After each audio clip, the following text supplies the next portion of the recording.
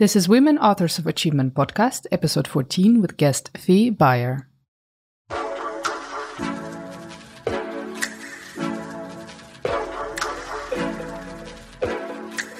Hello everyone, I'm your host Daria Suvorova and welcome to the show. Today I had the privilege to welcome Fee, a former swimmer and ambitious athlete who found her unique path by trusting her gut feeling and following her passion for sports, technologies and performance. Fee has more than 10 years of experience in scouting and marketing new technologies. In 2017, she founded her own sport tech company and since then has been advising sport clubs, coaches, athletes on medical and tech solutions. In today's episode, you will learn everything about sport tech and which gadgets you can apply in your everyday life to improve sleep, nutrition, injury prevention, and performance. Let's get healthy with Fee Bayer and make sure to subscribe on Apple Podcasts or Spotify.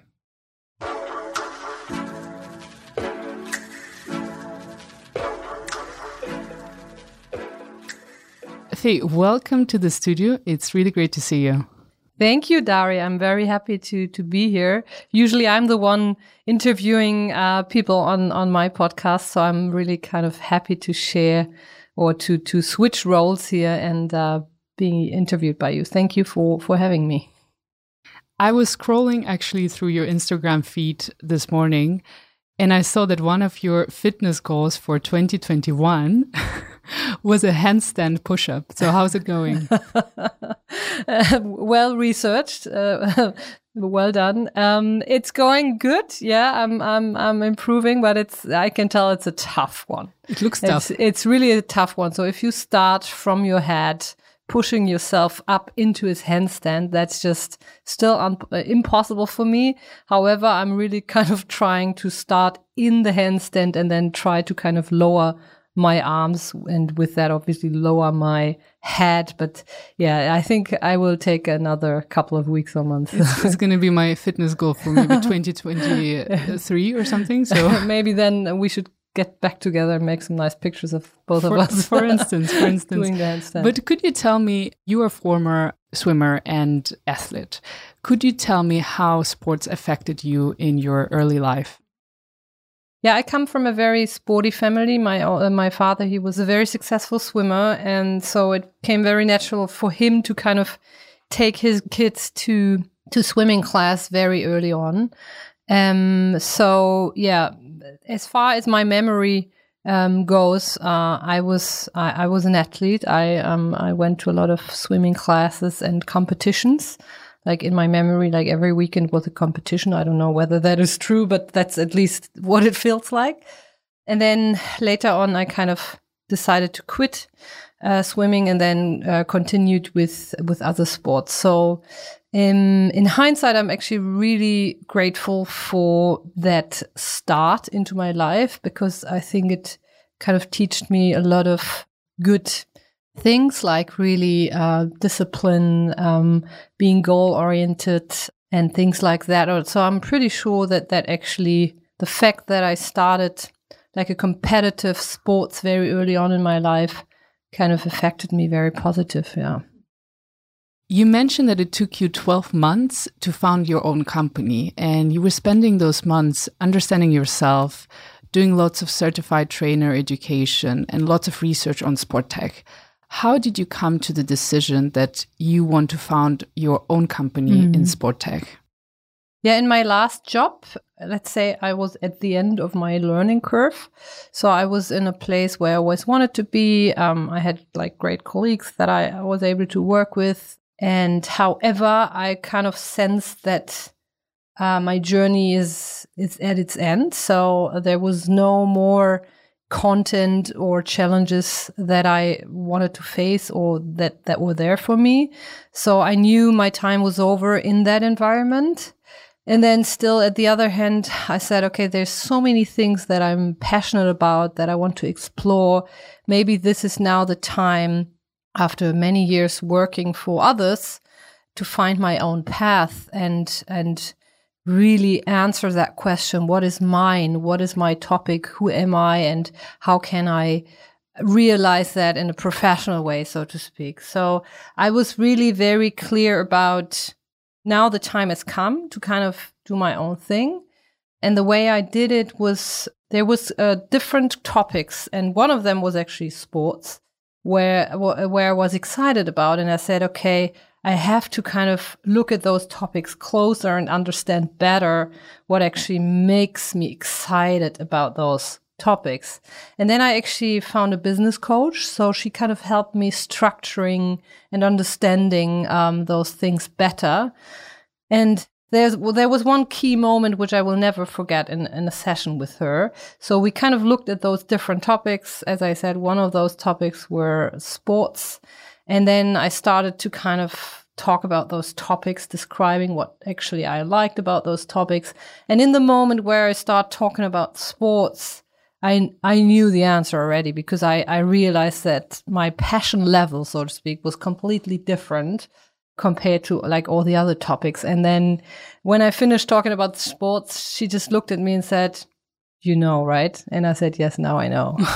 So that was a very key moment to me. And then she kind of helped me structuring the next steps. So, and to me, it was really important not being in a rush, because to me, it was more important to find the right thing and then rather take more time to get there instead of just, herring and finding something. So I said to myself, okay, 12 months should not be focused on earning money, but really focused on finding out what this will be. And then, so yeah, I did a lot of traveling. I was in Australia for a while. I looked at different training approaches and studios and gyms and stuff. Then I was in the US. Then I was in Austria with some coaches. So yeah, I really took some time. And then I first started consultancy business just to get more practical experience. And then again in 2018, I really had this click moment where I was on a project where I actually didn't want to be. I just said yes to that project because I said, why not? And I did that project, and the project led to a point that was very frustrating. And then that was in the end very important for me, because at that point I said, okay, I stop working for others because it doesn't lead me where I want to be. No matter what it is, I now really focus on my own thing. And then answering the question, what that really is in its core for me was focusing on pro sports, so really high performance, and answering questions, how can we actually optimize performance and reduce injuries? So these were actually the core topics that always fascinated me. And before I really kind of made that decision to jump into that market, everyone always said, oh, pro sports, you won't get in, Bundesliga, it's so difficult, you won't make money. So all those naysayers, they actually kept me, and probably that was an inner voice in me as well, but that actually kept me from really jumping right in there. And so that negative experience in 2018 was for me an engine to say, I don't care what the others say. I just do now 100% what I really want to do. So I basically matched my experience or my passion for high performance with my experience in tech, as I've been working in tech companies with startups in my previous career. So what I'm doing now, and maybe we talk about this a little bit more in detail, is basically matching those two worlds. I can imagine that technology is increasingly gaining importance in sports and becomes a game changer for many athletes and performance of those athletes. But what is in essence sport tech? You said it's optimizing performance and it's minimizing injuries. What else could define sport tech? I think generally speaking, it became a very broad term. So there's different contexts where the term sports tech is being used. So you can also discuss fan engagement and these kind of things, but that's not what I'm focusing on. Usually I'm purely focusing on technology that helps coaches better or optimizing their athletes' performance and reducing their athletes' injuries. So that's really in the core how I use the term sports tech. And obviously focusing on coaches in pro sports. Do you feel like you uncovered a very unserved market niche by founding your company in this area? I think technology is still very young, and technology in sports is even younger. So by the time I started my business, I realized that there was little tech expertise in the clubs, in the teams, in the federations. So I think it was also about timing that I was just lucky with. So when I started my business, there were lots of coaches that really appreciated my experience and my knowledge, and then that actually helped a lot. It's slowly changing now. So more and more teams, especially in the Bundesliga, they now start to have like sports tech experts, so to speak. But yeah, I think generally speaking, the whole thing is still in its infancies. Yeah. That's what I was curious to ask, because you're probably a very top-notch salesperson. How did you get German Bundesliga or the German Soccer League as one of your clients? It's super impressive. Thank you.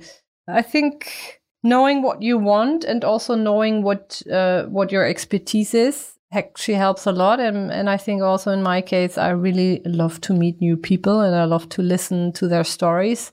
So the mix of all those ingredients actually kind of helped me get there. And maybe one thing that I should notice here, I did run, or I still do, a study that actually started in 2017. And now we're repeating that one every 3 years. So the second edition was released last year. And that research was basically about asking members of the coaching staff of the Bundesliga, what technology do you use? What is still missing in the market? What are current challenges? And so on and so on. So that actually on the one hand side, and that was my main aim, helped me to understand the current market better, because I really had a very strong understanding of what technologies are out there. But then also that research helped me, okay, but what out of those technologies that are out there are actually being used, and how does the gap look like between what's possible and what's being used? And that actually also helps my current work. So that was my main driver for running that study. But obviously at the same time, that actually opened that Bundesliga world to me, because through that study, it was probably quite relatively easy to kind of get in touch with those coaches. Can you give examples of some technologies that visibly improve performance in professional sports? Mm-hmm. Yeah, so it actually depends on what sport we're talking about, but there's also some technologies that are more or less the same in different sports. But maybe to stay or to stick to Bundesliga. So we do have sensors that actually track, so to speak, the training load, the workload. So while they train on the pitch, we track how many kilometers do they run, how much fast or how much acceleration do they have, how many sprints do they have, and so on. So we talk about this as the external load. And then there's technologies out there that track the internal load. So, for example, heart rate. That actually shows us the correlation of how much training load affects what kind of internal reaction to that training load. So this is like a very basic example that I'm doing here. So that's like one thing where we use technology. Then also for the preseason screening or also for the monitoring, we have different technologies to track or to measure strengths, so-called strengths diagnostics, where we measure how a muscle works in different technologies or in different questions. And how do you measure that? Is it some kind of suit you wear? Is it some kind of sensors that are attached to that area? There's different ways to measure that. There's sensors, there's optical tracking through video and stuff. But just to make maybe one example, so there's a way with sensors where you actually push or press against. There's like a machine, so to speak. We're working with Kangatech in our example, which is like a 3D rotational device. That sounds probably very abstract, but in the end, it's really about measuring force that an athlete develops And so you can really see like left-right comparison. You can also see after injury, before injury, like how does the strength develop preseason and so on. So there's different questions you're able to answer with these kind of strength diagnostics. Another example maybe, which is very common, are force plates. So you put an athlete onto two different, or maybe sometimes it's one, force plates, and then you tell the athlete to jump in a certain way. For example, counter movement jump which is a very common jump for strength diagnostics. And then those force plates, they basically measure how the athlete develops force. And then if you look at those very specific force measures, that could be time in the air, that could be different measures that are being measured. And then that actually also tells you a lot about potential injury, development of his force and strength and these kind of things. So those technologies mostly look at the performance strength from neck and below. Is there anything that focuses on the brain effects of the training more from a neuroscience perspective? Mm-hmm. And also, how does that play an impact on performance? So there's certain technologies that measure the impact on the neurosystem or nervous system. So that can be measured on different areas in the body. And then also there's technologies out there that actually measures brain waves. Those technologies then also, they say a lot about a reaction to training load. Also, we have very exciting technologies that detect concussion and then also injury and fatigue in general. So there's lots of things. Just to make an example, there's a technology from the States that was developed in the military because they were searching for an easy testing to kind of get their soldiers from the field once they detect fatigue. So in that case, they can measure how the pupil moves. Mm-hmm. I think it's a device that actually takes a couple of million pictures of the pupil mm-hmm. per second.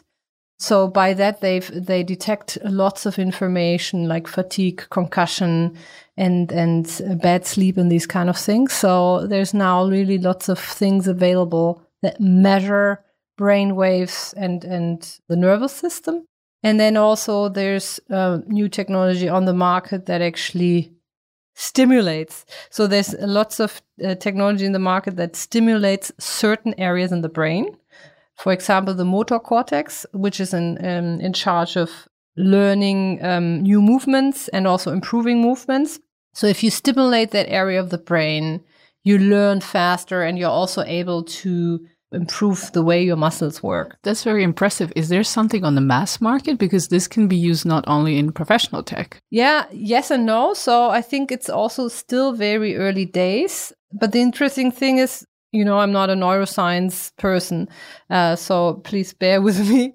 But the interesting thing is obviously we have different areas in the brain, and there's other areas in the brain that are obviously more focused on cognitive tasks. So the same technology also is being used for office workers, so they can focus more and mm-hmm. be faster in their decision making and these kind of things. So there's lots of things like that in the market, and also like in kind of beta stadiums. And also I do know a couple of bands, that are being sold. I think it's still very early, but I think in 1 to 2 years that may become much more commercial. Yeah. And what are some of the major trends in sport tech do you see gaining attention in the coming years? Yeah, I think answering that question really depends a lot on what context we're talking about. But obviously, like in my context in the pro sports world, I would say that video and then also object recognition still is a major technology where we see a lot of changes. There's lots of sensors in the market, and in the mid to long term, those sensors might be replaced by cameras, by video that is just very in detail able to measure things that currently are being measured by sensors.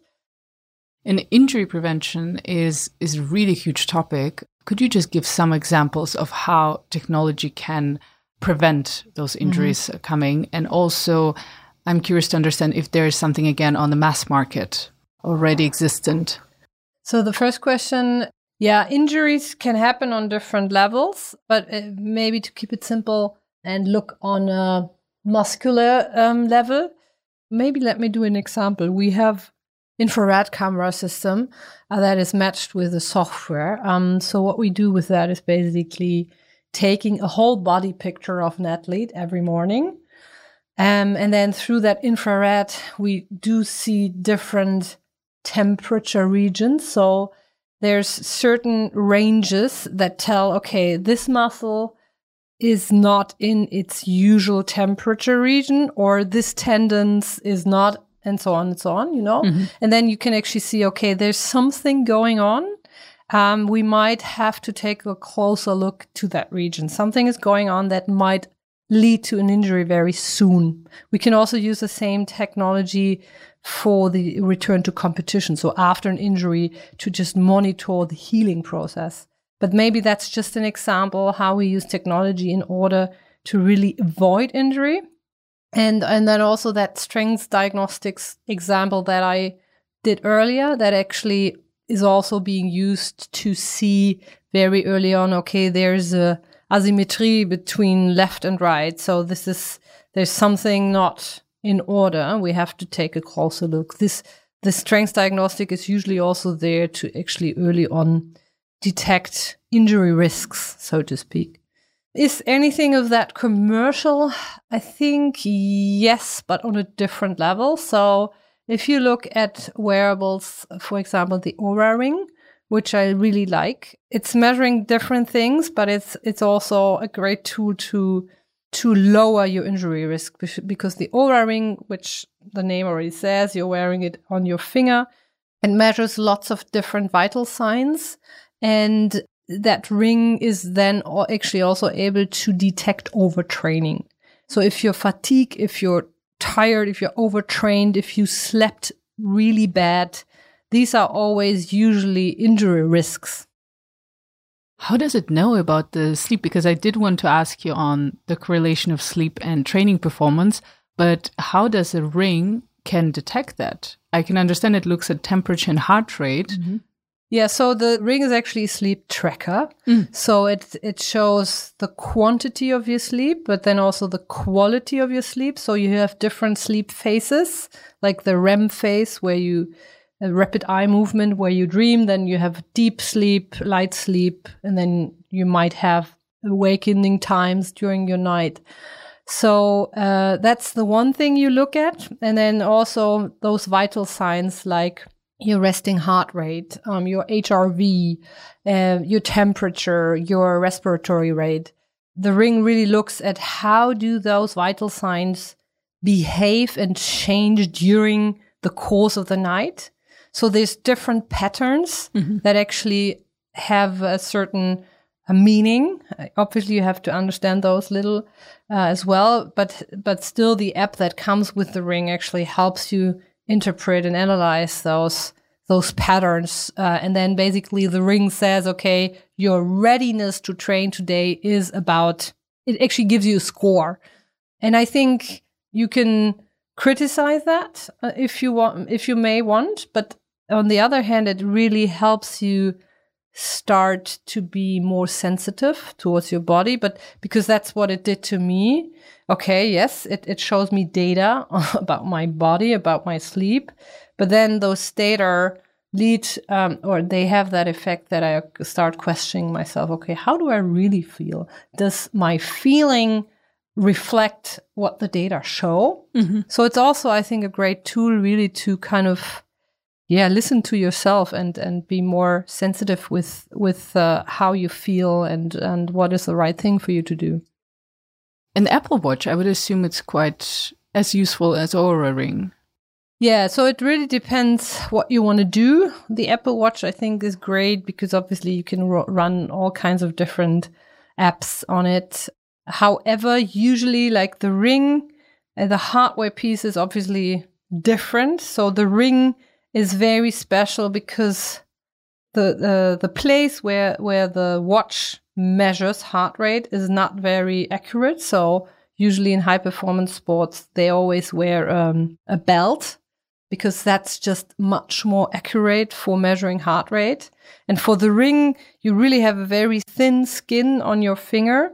And then all the veins, they're right below that thin skin. So it's actually a very good place to very accurately measure heart rate and vital signs. So that actually just is a big difference towards a watch, generally speaking, that measures heart rate and vital signs on your wrist.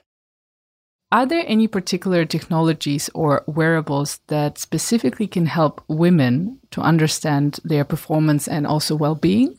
Yeah, that's a very exciting topic to me, obviously, because there's some aspects about women or female athletes that are, very female only. So the Oura Ring is probably a great example because it measures your temperature. And through that, you actually see how your hormones change and where you are in your period.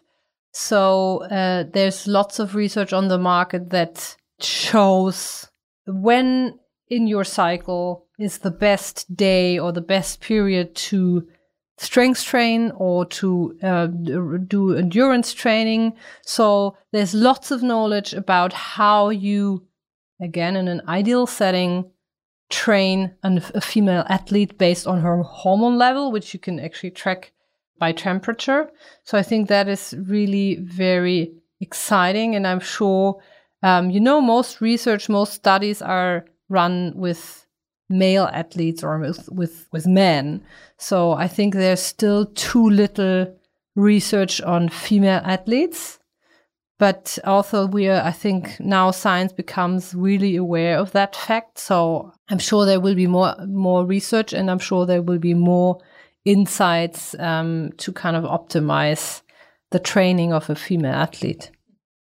I'm amazed by all this tech that like how do you keep up with all the research, with all the new tech entering the market, and then filtering out what is, let's say, not so proficient and will not be helpful versus the ones which are top-notch applications. Yeah, the cutting through the noise. Yeah, so I think I was lucky because many of those aspects I learned in my former job, with Hubraum.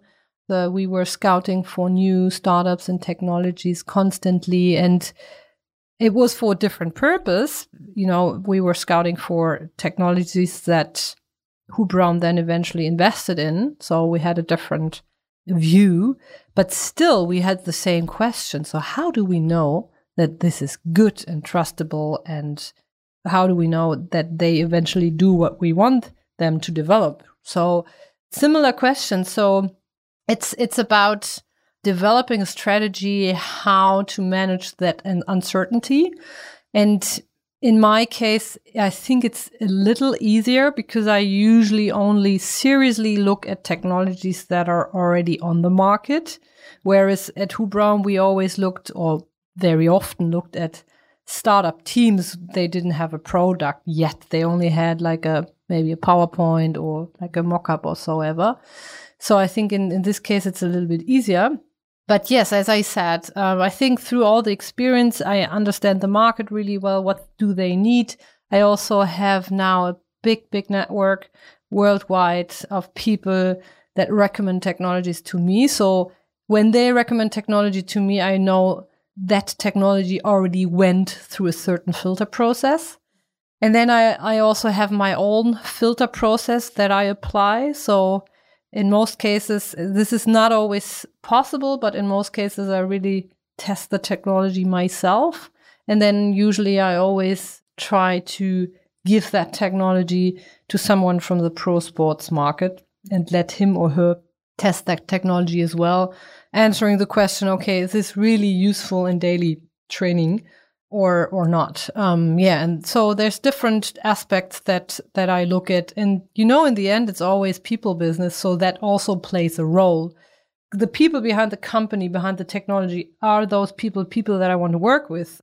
Can I recommend those people to my customers? And are they in the end willing or able to deliver also customer support and stuff like that. So, you know, it's really like a big picture I'm trying to look at before I come to a conclusion. Mm-hmm. Yeah. A lot of aspects to that. Yeah. And drum roll, please. So here comes my last question of the show. Faye, who is the woman that comes to your mind that you would define as an author of her own achievements? Yeah, that's a good question. That's my favorite question. I have to disappoint you because there's no one woman out there that I would name. There's really a couple of different women, and it's all also changing. I think for me, what I learned, you know, in my own personal learning curve on things that I want to improve in myself, things that I want to learn, things that I want to do better. On that journey with myself, I always have like different aspects that I currently look at in order to achieve or in order to improve. And for every kind of period, so to speak, I look at people out there that are really good in tailoring that aspect in specific. So yeah, there's no one specific woman out there. There's really lots of women out there that I admire, that they use or do something that I want to learn from. Yeah. I think that's also a great way to see it, because there's just so many women out there and so many people we would like to give that recognition. And sometimes you don't want to really highlight one person, not to offend anyone else. So I take that as an answer. And once again, Faye, thank you so much for coming to the studio. I learned so much about sport tech and how the professional sports are evolving, and I think many great takeaways. So thank you so much for sharing all those insights. Thanks again for having me. It was really very nice. And yeah, see you soon. See you soon. Bye-bye. Bye-bye. Thank you for joining us today. You can subscribe to the show on Apple Podcasts, Spotify, or wherever you listen to your podcasts. And please don't forget to leave us a review. We're always excited to read them.